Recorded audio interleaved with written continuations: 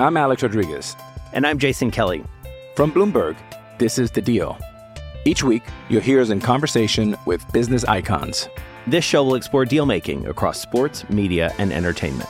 That is a harsh lesson in business. Sports is not as simple as bringing a bunch of big names together. I didn't want to do another stomp you out speech. It opened up so many more doors. The show is called The Deal. Listen to The Deal. Listen to The Deal on Spotify. With threats to our nation waiting around every corner, adaptability is more important than ever. When conditions change without notice, quick strategic thinking is crucial. And with obstacles consistently impending, determination is essential in overcoming them. It's this willingness, decisiveness, and resilience that sets Marines apart. With our fighting spirit, we don't just fight battles, we win them. Marines are the constant our nation counts on to fight the unknown. And through adaptable problem solving, we do just that. Learn more at marines.com. Hello, everyone, and welcome to another edition of Troy Nunes is an Absolute Podcast. I'm your host, as always, John Cassillo, and with me today is Steve Haller. How's it going, John? Not quite the usual Dan Lyons, but here we are. Capable substitute. We'll see what we can do. Yeah, we have Dan's traveling, so for the second straight week, we have a sub, but again, Andy did a really nice job last week talking about some deep dives on Nike, and looking forward to this week talking to Steve about the NFL Draft, maybe some Avengers Endgame, some Syracuse Georgetown stuff. Should be a fun one. But Steve, starting off with the NFL Draft, how optimistic are you that at least one Syracuse player gets picked in this thing? Well, yeah, it's pretty much a no-brainer that Slayton's going to get picked at some point, or at least you would think it would be. I mean, a big body like that, talent, speed on the inside, he's a solid prospect. So at least one Syracuse player should be guaranteed to be picked up. Yeah, I know I've seen a bunch of I know originally it seemed like mock drafts were really high on him in the fourth, fifth round area, perhaps. I saw one mock had him in the third round at some point, which I thought was a bit high. Yeah, I think I've seen him sliding a little lately. I don't know. Yeah, I saw him slide out of a few lately, which I felt was a little weird. Yeah, I thought some of the more recent ones, I think the NFL.com one he slid completely out of, and some of the other bigger 7-round mocks I saw him slide completely out of. But at the same time, no matter how much you know or don't know about the draft, once you get past round 3, I think there's a very big variance on that's largely based on team needs, trades, and things you just can't account for with mocks. That and you know this too. The distance between I think player 100 and player 240 is much smaller than the difference between player 1 and 100. Oh, undoubtedly. And when you look at round 1, people get surprised when somebody slides a spot or two. Once you get to round 2 and 3, you're looking at, they dropped 10 spots. Okay, whatever. They got picked in round 2 or 3 instead of 2, 4 instead of 3. That happens. But once you get past there, start flipping a coin because, like you said, it's literally all if anybody needs something. So, and a lot of the pro days in that tend to lead to, them actually getting to know the players a little more too. So it's at that point you're drafting a lot more on fit than you are on pure talent, I guess, if that makes sense. Yeah, I think that makes a lot of sense. I know and this is a futile exercise in many ways, but I did pick a couple teams that I thought Chris Slayton could go to in the 5 to 7 range. I thought some teams your Buffalo Bills. Yeah. I mean, I don't wish that on anyone, but that's just personal preference after 20 plus years of a Bills fandom. Fair enough. But also mentioned the Arizona Cardinals, the Colts, Atlanta Falcons, the Patriots potentially. I think that's an area, again, I've seen a lot of teams linked to him. I don't know about you, I haven't seen as much of the scout talk and visits and things like that as I have in the past this year. It seems to be a little sparse on that end, it's kind of weird. Yeah, because you used to see, I feel this long list of, player X visited Cincinnati, Carolina, Chicago, the Jets, whatever, and this person came here, he's seen all these scouts. I feel it used to be something that was pretty easy to assemble as a list per player, and I feel this year there was almost nothing, which was just a very odd dynamic and makes it a little bit tougher, I think, to get a read on where these guys are headed. That said, again, crapshoot in many cases because of how long this draft is relative to the NBA draft. Usually with the NBA draft, if somebody's linked to a couple teams in workouts, you're going to say, okay, like, well, that team has, 2 selections between pick 25 and pick 36 in the second round. So if he doesn't go at 25, he's going to go at 36 to them. And if he hasn't really worked out for anybody else, he's probably not going to go to anybody else. Yeah, and with this, I don't know, like you kind of said, I don't know if I've seen as much coverage as I normally would have in general, not even just the scouting picks. It seems like a weird year for this. Which is also odd because it's being televised more than ever before. Right. So is like, have we reached peak draft curve? Yeah, where it's like we reach peak curve for the television market, and that's completely saturated. But I guess the print market has already been kind of hitting that downturn that we're not seeing as much immediate feedback and like instant takes on everything. I don't know. Kind of curious where we are because personally, I love me some NFL draft, but there was a stretch I think over these past 2 years where it was just you'd turn on one of the talking heads and it was just left and right and everywhere. Yeah, I could certainly. I mean, in general, I've cooled on the NFL in recent years, but I think that the 365-day calendar, the constant draft talk, mock drafts, I do think that we're maybe entering, like you said, some sort of like place beyond the curve where like now we're going to start talking reasonably about these things, even if we're going to have the NFL draft on 3 different networks this year.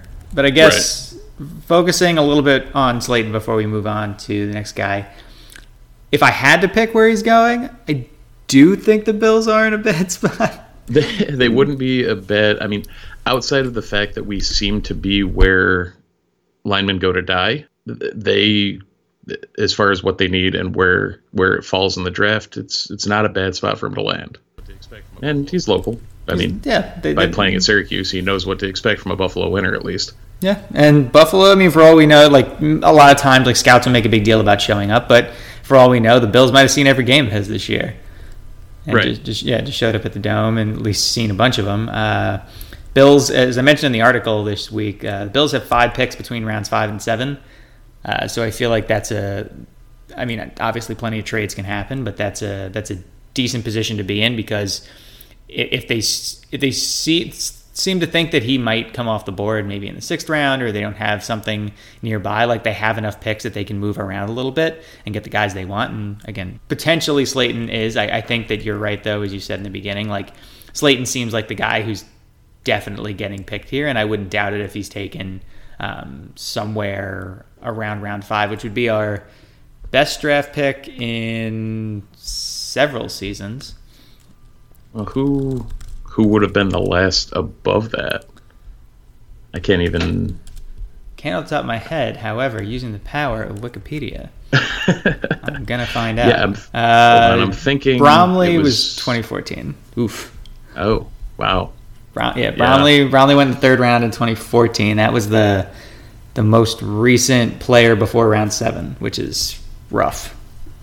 Yeah, about that. I mean, at the same time, punter U was a thing, so this is true. Might see. Although, actually, only one of them got drafted, technically, right? Yeah, Dixon got drafted. Dixon wasn't even like Franklin went later than Dixon, which is surprising in hindsight, especially because of how good Franklin was in his rookie season.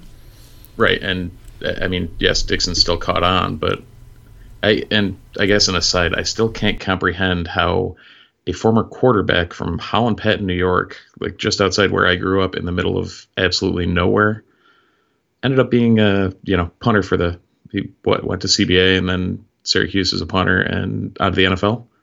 Just seems like a really weird trajectory. And yet I think a fitting one for Syracuse punters at this point. I'm down for whichever Syracuse special teamer wants to make the NFL next. I think Hoff actually has a shot. Though I do think part of Dixon's appeal was the fact that he could do a couple things like with the football, if needed, like that versatility on fakes and things like that. Yeah, that ridiculous athleticism on top of everything else was, the added bonus. When you see him stiff arm some LSU kids, it definitely changes your draft stock, I guess. Now, Steve, when you see him punch an LSU player, not get punished for it. Yeah, exactly.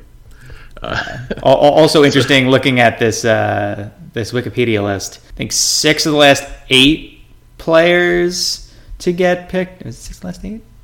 Yeah, I think 6 of the last 8 players, I believe, to get drafted in the NFL. Syracuse players get drafted in the NFL have either been picked by the Giants or were traded to the Giants. And, well, I guess the question is, what is that all relatively recent? Yes. So okay, so that it wasn't due to the Coughlin influence. This is post-Coughlin. Some of it was. So okay. Yeah, so like the last 8 players to get picked: Nassib to the Giants in round 4, Pugh to the Giants in round 1. You had Bromley to the Giants in 2014 in round 3. Dixon, who was drafted by the Broncos and then traded to the Giants last year. Wow. Yeah, that's some of that's post Coughlin. Pretty crazy to see, though. Just in general, I always joke on the soccer side that there's the Toronto to SU connection and then back. Seems like every soccer player in the Toronto area comes down, plays for SU, and then goes back to play for TFC. It seems to be similar case here, where anybody who leaves the football program decides to go 4 hours downstate. Yeah, I mean, the Coughlin connection was part of it, but like if you look at I know I had this like trivia question thing I was doing on the fan post this week. Oh yeah. Yeah, Giants. Completely missed those, so I'm not gonna lie. All good. I honestly there's a small group that participates in every trivia question, and then everybody else kind of misses them because the fan posts are like kind of buried over there at this point. Yeah. But yeah, Giants out of franchises, if you're looking at just like you're looking at just city and nicknames, so like separating out like the Baltimore Colts and Indianapolis Colts as separate franchises in this case. The New York Giants have drafted more Syracuse players than anybody else, 18 in total since the NFL draft started. The Baltimore Colts are second with 15. Cleveland Browns are third with 11. Washington is fourth with 10. And then the Eagles, Dolphins, and Steelers have 9 apiece. Wow. Yeah, that's I pulled up the list for myself as well, and when people don't realize the dark times and what they've been, when you look at it in the past, since 2003, there's been a total of 2 draft picks above round 3, and both of them were offensive linemen. That's 16 years now, and we haven't been able to produce any talent outside of Adam Terry and Justin Pugh that have been worthy of a top 2 round selection. Well, Chandler Jones in there too. He was missed that. All good. Minor detail. Okay, so we're not fact. Yeah. We've never claimed to be the most fact-based program. Fair enough. No, it's a weird one, and I mean I hate to say it, but like we've kind of pointed out, I don't think anyone's going to be broaching that subject and moving into the first or second round this year. So it seems like Slayton, and then I guess your next highest would be Custis. Custis is probably the next guy, and I think that's where we'll head next. I think I've seen a lot of drafts take him like very, very late in the 7th. I saw one draft pick him as Mr. Irrelevant. Oh, hey, at least did have something going for him there. Yeah. Some teams that I mentioned that could pick him: Bills, the Cowboys, the Packers, Vikings, Lions. Teams that could use some wide receivers. I think at this point, I've almost boycotted the NFL completely. My quote-unquote New York Giants would be another team that could potentially look at him. I mean, I think Custis gets picked, and I know a lot of fans, like strictly college fans, are still like very, very confused about how Custis could get picked instead of Editawo, instead of Ishmael, right. Instead of Phillips, and as much as it's the basketball concept, yeah, though. Like it is. When you're drafting, you draft on potential. Yeah, and you can get a lot more out of a guy who is a big, strong possession guy that can, go up and get a ball, compared to a great route runner. I mean, not everyone's going to be Marvin Harrison. Like you need a big target that that even can go downfield when you need him to. Yeah, and I mean, I do think, like, not to hammer Custis, I said this in his like NFL draft preview that I wrote. He didn't always go up and use his physicality correctly, and didn't always go up and get balls, and was out outgunned by smaller defensive backs a decent amount. But that said, like the player we saw senior year, I think if he had showed up around sophomore year, like we have a very different story. Like Custis, you know, shed 10 to 12 pounds before senior year. He worked on, you know, picking up speed. Like he ran a 4.5 40 at the combine. Like that's for someone his size, that's damn good. Yeah, that's damn good. The fact that he had the largest hands of the entire wide receiver group. Yep. Like, yeah, like you can't teach those things, but you can teach the other stuff. Like no, you can't teach someone to go from like an okay route runner to the best route runner, but you can teach someone to be a capable route runner. You cannot teach large hands. You cannot teach leaping ability. You cannot teach 6'4" size. Like those are things that it's going to be very, very difficult, you know, to coax out of a guy. He gets a wide receiver coach that teaches him how to, you know, put that shoulder in, or, you know, where to maybe on the half turn for that dig route that he's running, you know, get that extra little way to make space. It's going to make a lot of difference compared to what we were seeing, you know, freshman, junior, sophomore year. Yeah, I completely agree. I mean, you look at just in two, I feel like with him, like I feel like Editawa got knocked because he had 1 year of production. I feel like, you know, Ishmael got knocked a little bit because the production really only spiked once the couple like options were away from like the depth chart. But I don't buy into those. And with Custis, I think people are actually not using that as a criticism as much as they're just seeing, because he didn't have eye-popping numbers, they're just seeing the fact that he was finally able to stay healthy, finally able to put his physical gifts to good use. So I think that it depends on the rankings you see. I mean, there's some rankings lists that have Custis like outside the top 30 or so receivers, and if that's the case, then like sure, I don't think he gets picked. If you believe in again that you know, NBA draft type like potential theory and looking at the things that you can't coach, like physical size, I think that somebody takes a flyer on him in the 7th round. If not, he's going to be probably one of the more sought after undrafted free agents, because and maybe to his, you know, benefit, because then he'll be able to pick a place that, and maybe it's like Jacksonville or somewhere else where, oh hey, like these guys don't have a ton of like established receivers, they could use some help. I can put myself in a situation where I can work myself onto a depth chart much more easily here versus a team that's, you know, already got 7 solid players. Something else we didn't even get into with him is his special teams prowess, and he was one of the nation's best gunners this past year. Yeah, and that's a huge part, especially late rounds for some of these, you know, fringe draft picks. If you can come in and, you know, you don't have to be a Steve Tasker, but you can, and yes, that's an old school Bills reference right there. But you add that much value to your stock when you can actually go out and produce like that. It really changes how a team can look at you. Yeah, I think that versatility, like we mentioned too with Dixon, is key. Like it's not the exact same conversation, but there is a conversation of like, well, like this guy knows exactly what he's doing on special teams. He's made some really big plays. As a special teamer over the years, he's somebody who we can use in a few spots. And yeah, like in the NFL where the spots are limited, you know, and they're certainly much more limited than they are in college, like you really need to be able to maximize what you can get out of your roster. And if using a roster spot on a receiver also means that you get, you know, a B+, A- special teamer to go with that, yeah, right. You'd rather have him than somebody who can only play linebacker, who can only play safety, who can only play wide receiver and nothing else.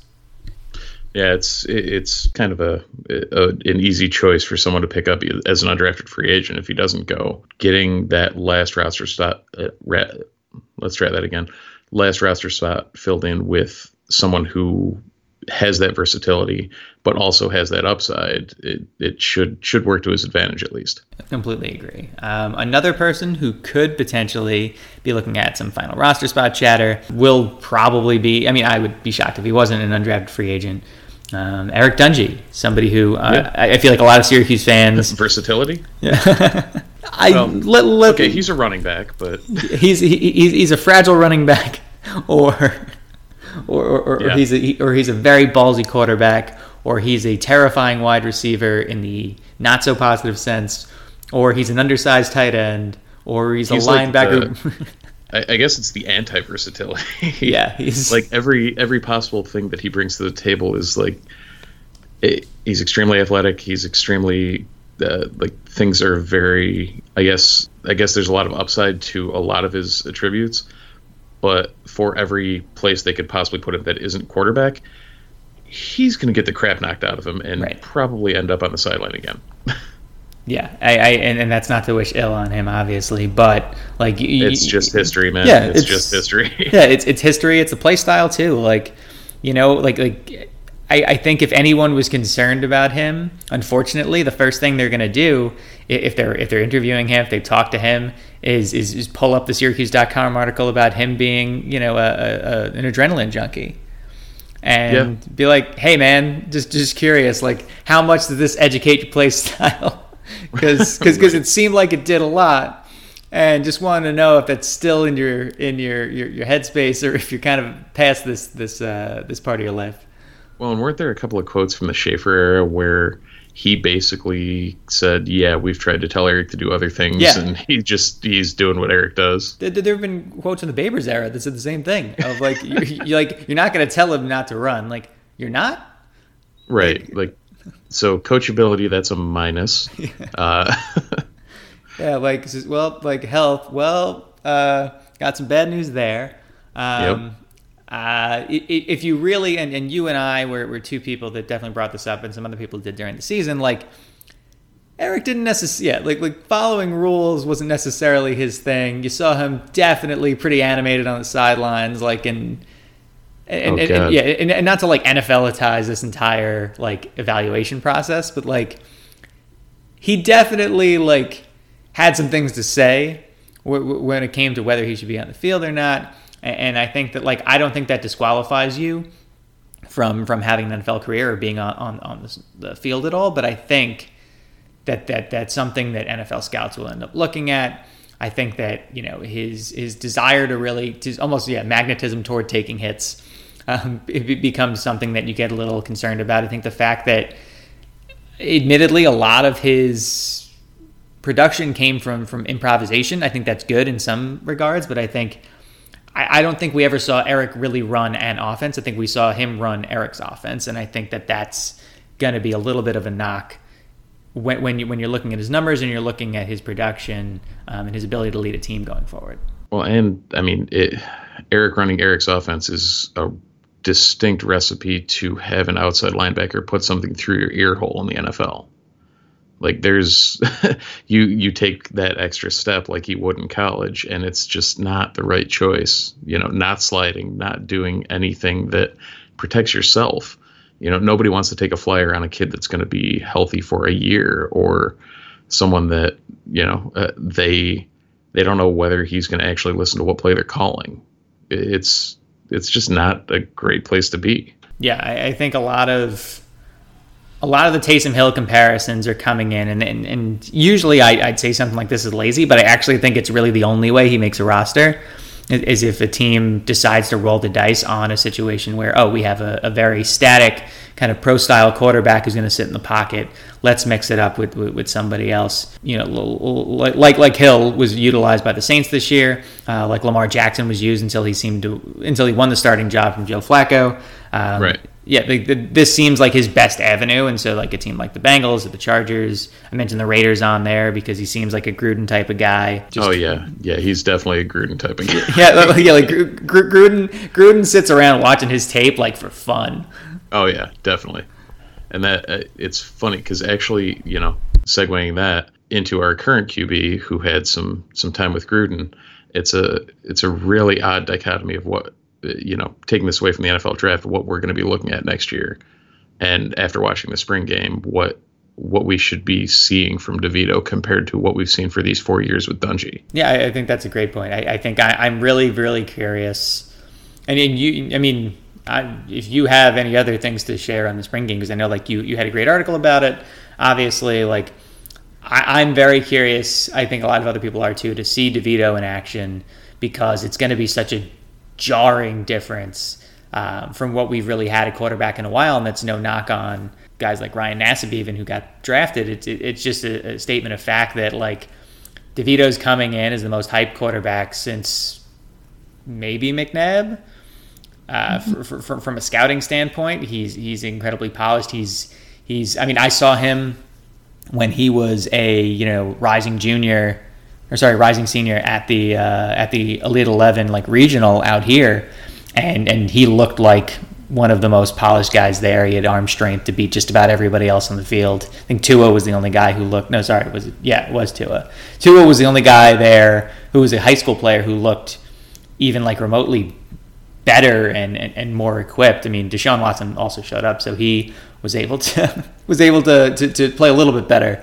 But right, yeah, nonetheless, and those names you just said are some pretty darn good company to put him in with. I mean, that's who he was being compared to in high school, and watching him in the spring game, it was one of those where even if I lost track of whether it was the first, second, or third team offense, like no offense to Welch and Rex, and I can't remember. I know you and I were talking in some comments at one point about the drop off, and it is drastic. Like watching that spring game, there's no 1B. Like Welch and Culpepper will be decent enough, but we have 1A and 1A, and that's that. DeVito looks that good. Any of us crazy idiots that when Babers was hired watched that Bowling Green game, the bowl game that he was still coaching while he was named. Oh yeah, the MAC title game. Was it the MAC title game? Yeah, I remember. I did a play calling breakdown from that game. Yeah, I knew I wasn't the only idiot that watched it. It looked a lot closer to that offense than what we've seen under Eric, and that's no knock on Dungy at all. But it's a distinctly different look to the offense when you have a true pocket passer that is sitting in there and actually going through his progressions and working through his reads and going through what the offense is supposed to look like. And people are going to be very surprised in the fall, especially with another half year under his belt of, Dino's tutelage, of what we're going to see out of this kid. And I hate to drive the hype train, but the hype train is real. So I mean, people should be at least a little convinced after last year. Like, you put aside the Notre Dame game, like the Notre Dame game and the weird spot against Western Michigan, like the Florida State game, the North Carolina games, I think speak for themselves. Right. Yeah, and that's your audition right there, and he performed admirably. So outside of the, like you said, the getting thrown to the wolves, and then anytime he was called upon, for the most part, he looked comfortable, except when it wasn't something that they needed to transition to him. I was trying to explain that to some people last year. Is anytime Eric got hurt and he was thrown in there, the offense that was run was, for the rest of the team's sake, still what they would have called for Eric. Right. When you know a player's not coming back in, you can change the play calling to whoever is coming in, but you're not going to mix it up completely and then try and force it back into a different rhythm. So it'll be a good comparison to see them live. And I guess, what is it, end of August, last week in August this year? Yeah, last weekend in August.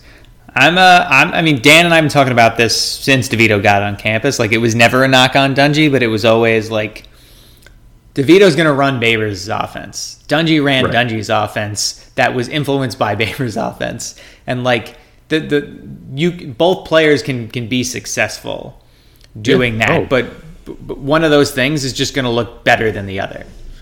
Right. They can both be phenomenal quarterbacks. Yeah. It's just they're two distinctly different quarterbacks. Right.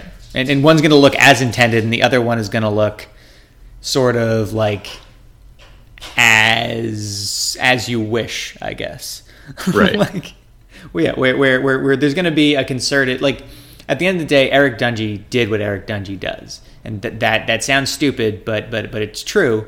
And in this case, like, Tommy DeVito is going to do what Dino Babers largely tells him to, and this offense is going to look like it's like whatever happens in this offense is going to look like it was planned that way and it was written up that way. And then that's going to be the surprising part for Syracuse fans who haven't really seen that since, I mean, Perry Patterson's career went exactly as planned. It's just that plan was very flawed. Wow. Wow, deep cuts. Got some Joe Fields in there too, or Joe Fields, I don't know if Joe Fields' career went the way that it was drawn. Perry's definitely totally intended to be a safety. So yeah, so therein lies the problem, I suppose. But yeah, like even like Greg Paulus was completely like an ad hoc like that first play for Greg Paulus sums up the entire year. Oh, 100%. Although at the same time, like I've rarely enjoyed. I actually for any team I've rooted for, I've never enjoyed a losing season more. Yeah, I'll give you that. That was because you saw the building blocks. Much worse there. Yeah, exactly. And like we didn't have like there wasn't the moment like the moment quote unquote happened in the last game, so it wasn't like the Virginia Tech upset or the Clemson upset where like you know the wheels start turning about what this can be. The wheels started turning there about what it can be next year because it happened late, and the season was done effectively already. So beating admittedly overrated Rutgers team at the Dome to wrap up my tenure at least at SU was entertaining, but it was also like again a different type of hope that gave hope going into an off season versus giving hope going into week 6. Yeah. What year was that? I think it was November, somewhere in the November probably 15th time range of 2009. Yeah. See, unfortunately, I was off campus 2008 in December, so all I got was the wonderfulness of Greg and Greg and Greg. Finally, we get to the root of someone that suffered more than I did. Yeah. Cynicism's a wonderful thing. If you're a Bills fan your entire life and then you go to the Greg Robinson era when you're up at ESF for 2 years, that's rough. Hey, as a Mets, Knicks, and Syracuse fan, I know cynicism very, very well. Yeah, the Sabres don't help me much either, but they at least had a spike in the early 2000s, much like Syracuse. So. Yeah, I guess now that I've completely derailed us. Yeah, that's what this podcast is all about, Steve. Yeah, bounce all over the place. But the rest of the guys, you've got a couple of big bodies that probably at least get a shot somewhere. I don't see either of them making their way onto the draft boards, but Cody Conway and Coda Martin are 2 tackles from last year, both effectively solid prospects. I saw Martin on a draft board. I saw him pick up some steam recently, but he hadn't really been flying anywhere for a long time. So I don't know if some personal workouts have helped out or something might have bumped him up. But both of them are they're very solid pass blockers that have a small weakness in the run game, and in the right situation they could be okay. Teams that don't rely too much on the run or run a heavy draw offense with some decent passing, they could at least fit in somewhere with. So whether it's second in the depth chart somewhere or I don't even know, even practice squad, they'll probably get picked up in general somewhere. Oh yeah, they'll definitely be. Yeah, they'll definitely be somewhere. I mean, and no offense to like guys like Michael Lasker and others, but like I think Conway and Martin are better prospects. I mean, granted, Lasker was also an enormous individual, which certainly helps. But I think in general, like having Martin and Conway be, I think, more polished offensive line prospects than a lot of the guys recently that have at least caught on during like summer training camps. Yeah, and both of the current guys seem to, I think I wrote in the preview for Conway that he put on 10 pounds since the end of the season, but actually it seems did it right. So, put on a little of that size that you're going to need in the NFL as opposed to in a Bears offense that's very, pass pro heavy where you're looking at, kick step and pass blocking from the tackle standpoint, you're going to want a tall, lean, quick, someone who can respond to these fast DNs. So we'll see if that really impacted him that much or how it changed his style. I know, adding or subtracting weight to an offensive lineman can drastically change their ability. So we'll see what happens there. Agreed. Why don't we take a quick break, talk to our sponsor. I'm Alex Rodriguez. And I'm Jason Kelly. From Bloomberg, This is The Deal. Each week, you'll hear us in conversation with business icons. This show will explore deal-making across sports, media, and entertainment. That is a harsh lesson in business. Sports is not as simple as bringing a bunch of big names together. I didn't want to do another stomp you out speech. It opened up so many more doors. The show is called The Deal. Listen to The Deal. Listen to The Deal on Spotify. And we're back. Steve, we're going to talk a little bit about beer. Obviously, you're well familiar with both this part of the podcast and also beer. So this shouldn't really be any different than normal around here. No, it comes in handy. So what have you been drinking? Recently, currently, a second fiddle from Fiddlehead Brewing Company up in Burlington. They actually just started distributing to New York. So being able to pick these up as shelfies is a absolute joy. And other than that, this week, I think Two Roads and someone else did a collab called Geyser Gose, which was a absolutely wonderful Gose that they put out. Oh, Evil Twin, that's who it was. So Two Roads from Connecticut, Evil Twin from down in the city did a collab and put out an absolutely fantastic Gose. So those have that's been kind of the two highlights lately. Fair enough. Yeah, I know you like me are also about that dad life, so that means not as much of a varied selection and more of a home consumption focus much of the time. Oh yeah, my bottle shop has definitely become the go-to instead of the bar now. So, fair enough. Although working at Sundays, I bartend over at our local soccer bar here, Wolf's Beer Garden. That The German standbys are always solid standbys, but when you bartend from 7 a.m. to noon, it's not really much of a drinking shift. So yeah, I don't blame you there. Some selections from me. Hit up a new spot up in El Segundo, Three Chiefs Brewing. Their Hapadai IPA was kind of like a hybrid, like West Coast New England IPA. Thought it was pretty nice for the most part. I had Sierra Nevada's their Trip in the Woods series. I had the Tequila Barrel Aged Otra Vez, their Gose. That was super good. You could really taste the tequila in there. Big fan of that. Picked up a 4-pack of Beechwood's Simcoe to Coast. It was a Simcoe-focused IPA. West Coast, obviously, my preference. Also had a Monkish Float Like Gravity triple IPA from them. I know I love Monkish. I do have some New England IPA slander to throw around here and there. But they're all becoming the same now. New England IPAs are now getting familiar with the dynamic that you'll hear my daughter in the background as we speak. I know the feeling. Yeah. Thankfully, my son's asleep currently. So time thanks, zones. East Coast is a wonderful thing.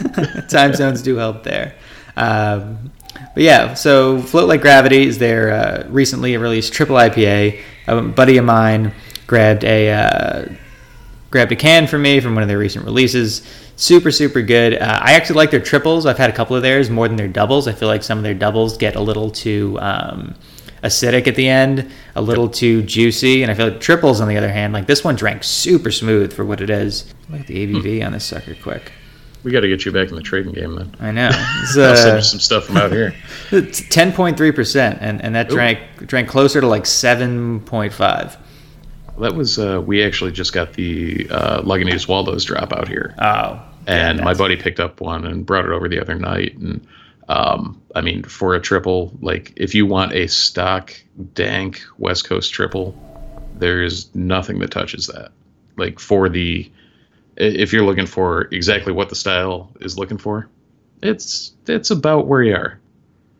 So that was also quite delicious. Yeah, I mean, I love me a West Coast IPA. It's really just clean, it's fresh. As long as it's like within a month or so, the release date, like definitely up my alley. Also had, to end us off, a High West Barrel Aged Victory at Sea. Those are always a classic. Yeah, always a classic. Those sit around on our shelves now. Yeah, I saw. I actually Wegmans had some sitting around on the shelf, and I was like, okay, I'm just gonna grab these. Thanks. Yeah, there's a lot. I grabbed one in a mix and match 6-pack that someone must have inadvertently put over in that department. So that was a real nice value. We don't focus much on basketball in the off season, but it was notable that Syracuse and Georgetown renewed their series for another 4 years. So they'll meet this December down in DC on December 14th. And then TBD dates in 2020, 21, and 22. This seems like it's Jim Boeheim's doing, but at the same time, there's a lot of alum demand and there's a lot of like older fan demand. I feel like anyone who,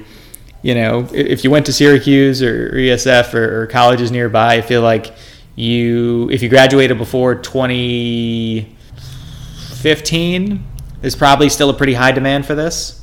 That seems right. Yeah. I grew up in the area, up in the Adirondacks, and basically even like I wasn't the seminal 1980s Syracuse basketball fan. 96 was what really solidified it for me, and over at my buddy's house watching that Final Four, and that kind of was like, okay, I'm now a Syracuse fan. But even then, you're just instilled upon the fact that Georgetown still sucks no matter what. So on the surface, it screamed, okay, this is a phenomenal move.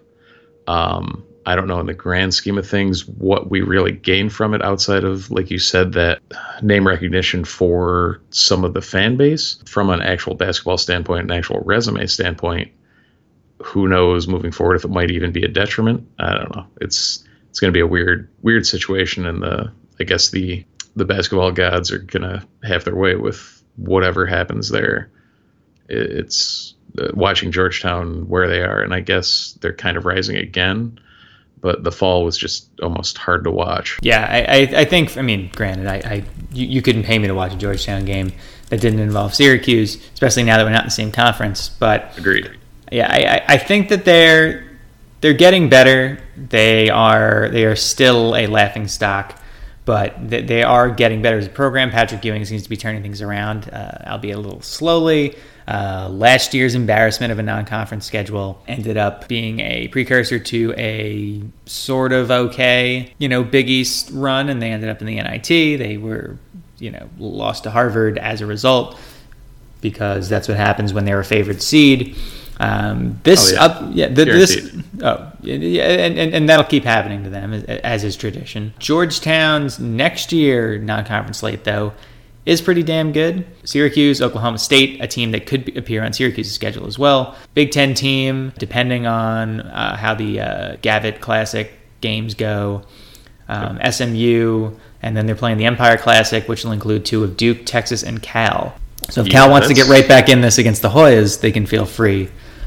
I was wondering whether that was going to come. It was absolutely. It was just an inevitability at this point. Yeah, it's become. I feel like Sean regrets it now. 100%, but that's what makes it even better. I would definitely agree. But yeah, this slate's much better for them, so that's good. They could potentially look better computer numbers wise. I think they could challenge for an at-large bid next year, and having a game on the road is fine. I think that for us, we're not. We've changed things over the last 5 years to be a little more willing to go on the road, to play a few more neutral site games. I know I've said this before on the blog. I think the schedule now for the next at least 4 years with a 20-game ACC schedule will include Georgetown, either home or away. The ACC Big Ten game.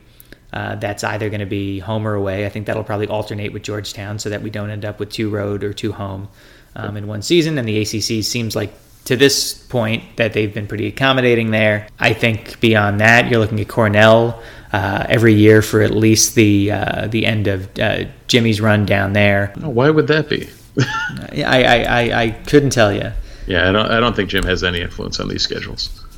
Yeah, as evidenced by the Georgetown game that just showed up literally, and he was the outward source of the conversation with John Rothstein on the original reporting. We'll also face Bucknell as part of the preseason NIT. That'll be one of the on-campus games. They'll add another one on top of that we have no control of.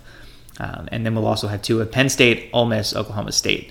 So while those last few opponents will change every year, that makes up it's a pretty good bulk of it. Yeah, that's 5 or 6. That's, I think, 5 games. Yeah, that's right now that's 5 games. Another team on top of Bucknell will be 6. So 6 games will pretty much be accounted for every year, and then you'll add another 5 in there, and that's where Kip Wellman's going to work his magic. Yep. And I'm fine with it. I think that Boeheim's comments to Syracuse.com last week about the schedule construction were probably the most telling. talking about that because we had 2 ACC games, we probably drop at least one of those like ODU Buffalo level teams. Yeah. And I guess like I can't remember. Oh, you might have said something in Slack. The thing that gets replaced with is a away game at Georgetown, and inherently, if we're away at Georgetown, we hypothetically lose that. It doesn't really hurt us nearly as much as losing to ODU or Buffalo at home. Right. And that's where I think like this is still smart scheduling. This still works for Syracuse. I mean, realistically, if we improve the way we're supposed to, maybe not this season, but at some point, well, yeah, if you get out of that bubble type space, then this doesn't become an issue anymore. And it's more a seeding question of whether you're seeded 4th or 5th than, whether you make the tournament or not. I think in general, like, and Dan and I have talked about this before too, and I've mentioned it in blog posts in the past, like the 20-game schedule screws us in some ways because it does take away, like Syracuse's budget for travel is greatly increased versus pretty much every other ACC school because of the distance. Pittsburgh and BC are the only two even close by schools. There's a lot more travel down to the Carolinas and Georgia and Florida and things like that. But like the Carolina schools obviously have the least amount of travel in the conference because they get to have, at least 3 drive games a year, if not more, and that certainly helps. So I think realistically, like SU shouldn't and won't go on the road more than they absolutely need to because you need those home dates, you need those gate receipts to help you out as much as possible. So yeah, you can't pay for the Carrier Dome renovations without them. So exactly. Like yeah, at this point, like you can actually see like a direct line between like, okay, well, like if we want the dome renovations done by this date and with these things included, and I know I noticed in recent comments that the air conditioned thing is now like being mentioned as more of a, yeah, that'll probably happen.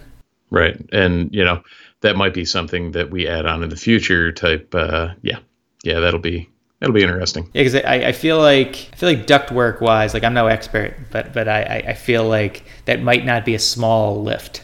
No, you might have to build that in when you're doing everything, but I'm not an HVAC guy. Also, the irony of trying to do everything we can to lose the Carrier name, but then adding AC. Do we put in Carrier air conditioners? Almost definitely not, because there's no way in hell that SU would be able to ditch the Carrier name at that point. Yeah, no, not at all.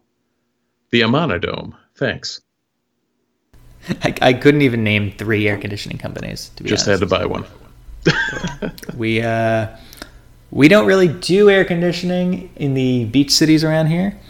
Well, you also can just open a window and it's 70 and moderated. Usually, because of global warming. We do have probably like 10 to 15 like oppressively hot days a year now. Oh. So it's a consideration set that we might need an AC, but it also gets much colder than it used to, at least in the evening, where you're dealing with some nights. You're probably dealing with a couple to 2 to 3 weeks where it's like 45 at night. It was 45 during the day. Today. Yeah, we don't deal with that. But yeah, our high was like 48 to 50 today. So we're still working out of that. I think I'm 72 here. Just rub it in, man. Just rub it in. Just the usual weather update from California. Steve, with the last few minutes we have, talk a little bit about Endgame. Don't want to go like too far down the rabbit hole. But if there was one thing that you definitely expect to happen in Avengers Endgame, and sorry to non-comic book people or MCU people that are listening, we are going to talk about this for a few minutes at least because the movie comes out officially on Thursday. I know Steve's seeing it this weekend. I'm seeing it on Monday. So by the next episode, we will have both seen it. Hopefully Dan sees it, but who knows? So Steve, what would be the one thing that you definitely expect to happen in this movie? Definitely expect to happen? Yeah. That's a loaded question. It could be minor. I mean, in all honesty, like I mentioned earlier, as long as Korg and Meek are in Endgame, I have a happy man. And it seems like they will be, since they included what's it called, like Twitter hashtags for them. Yeah. That's I don't know why, since Ragnarok, and I mean I go farther back into the comic nerddom too, but like they did it right, and Taika Waititi playing Korg in Thor Ragnarok, which he directed, was just, it's a win-win. And for him to reprise the role should be quite hilarious. He's always at least good for some comic relief. So, yeah, I think we'll see him briefly. I honestly, I know they made, it seems like they made a little bit of a bigger deal about Valkyrie's inclusion. I don't really know how much he's going to be involved. Yeah, it might have. It's weird. It might just be someone else they needed to fill on the poster. I don't really know where she'll fit in. Okoye, I can definitely see, in the absence of anybody else from Wakanda still being alive. So, M'Baku's still there. What's that? Oh, M'Baku is, yeah. But that's the thing. What I'm very curious about is how you tie all these disparate and loose ends, because you have the people from Wakanda that are still in Wakanda, I would assume, because I haven't seen them in any preview stuff to date. You have the core Avengers who are all back at HQ. You have Tony and Nebula, who are getting back in the first 20 to 25 minutes of the movie. You have Captain Marvel, who shows up. Everything we've seen has been in the first 25 minutes, right? Or for the most part, that. Yeah. I wouldn't take them completely at face, but I would take them at face to some extent. I think that knowing that Captain Marvel shows up pretty much immediately, and then you have the factor on top of that of so now you also need to figure out how you have to explain where the Asgardian refugees have been, like Meek and Korg and Valkyrie. You have to explain where they've been. Then you have to get them to where everybody else is. On top of that, you might have some Game of Thrones season 7 type people just showing up places type situation. Speed travel. You get 3 hours. That's true. So we got plenty of time to explain these things, but I keep regretting that 10 o'clock showing decision too every single time. I picked 8 o'clock on this one as I figured there was no way I would be able to go any later. Yeah, I don't know what I'm going to do on Friday for work, but we'll figure it out. I think for me, I'll be out of the theater by 11:30. Hopefully that is enough time to just drive back home for all of 5 minutes and then go to bed. Yeah, we here have, they just opened up a movie tavern in Syracuse, probably about 1.5 years, 2 years ago. So the stock comfy recliners, and they can give you beer and food at your seat and all that. And that's 1.5 miles from my house. Nice. So it's a lot better. Usually we end up going to the IMAX, which is over at Carousel or Destiny, and it's a little bit more of a haul, but I'll take the close one for this one. Yeah, we have the AMC Dine-In. Unfortunately, it's a bad one, but we have an AMC Dine-In less than a mile from me, so that does make it a little bit easier. But yeah, the usual recliner situation. The food takes 45 minutes for reasons unknown. Always, guaranteed. Yeah, it's pretty bad. But you won't get to eat till halfway through the movie, no matter what movie it is. So it might take 1.5 hours this time. Ugh. Well, luckily it's 8, so I'm going to eat beforehand. There you go. Yeah. But to avoid complaining anymore about movies, AMC, if you want to sponsor us, go ahead. If there's one character that you think will die, and you don't have to commit yourself to this, there's one character you think will die, who would that be? I don't know why, but I would have to say Tony. I think Stark goes down. I think they go with the big gun. I think that's one of the probably 3 most likely. But at the same time, he's been trying to sell it so much that I almost wonder if, in standard Robert Downey Jr. fashion, he's just pushing it. I don't know. It's a weird one. See, I think it's Cap. Yeah. I think Captain America has to die, and I think that then Bucky or Sam takes over the mantle. I think actually if we're gonna have, I think Bucky's the more likely, if only because we haven't really, we've definitely come off the Winter Soldier branding. Yep. In recent movies, and while I think for all of them, Marvel's done a really interesting job, really not referring to them as their superhero names, right? By and large, but yeah, they've done a pretty solid outside of Vision, who has no other name, using their actual names for it. It's been one of the weird things for the MCU that they've done phenomenally, and get painting them as real people. Who Bucky Barnes is versus just Winter Soldier, right? Yeah, I think it's been an interesting element. I think that, I mean, they've rarely referred to Sam as Falcon. Right. Too, so like it could be either of them, and there's obviously the source material to back that up. Yeah. That one of them takes up the mantle. I wouldn't doubt it if that happens, that we start to see a little bit of replacement happening. If they did cast a Kate Bishop type to take over Hawkeye, I think that's another inconsequential death, but one that probably happens. Yeah. If you want to hear my crazy pants on head fan theory, Stark dies. Shuri ends up taking over the Iron Man suit as Ironheart. Which I'm all in on that. In the comics lately, I guess. Yeah, I'm all in on that. I saw I forgot where it was today, but the main writer on Ironheart had like an interview today that I missed.